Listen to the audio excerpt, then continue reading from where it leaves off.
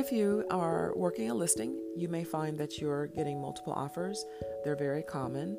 What you'll want to do is go into MLS in the comments section and put multiple offers received, highest and best by, and put the date there. If it's the weekend, give them time to get in there and see it. But that's how you handle multiple offer situations, and then let your client know that I will send you the highest and best offer once the bidding period has ended. Let me know if you have questions. Talk to you later. Bye.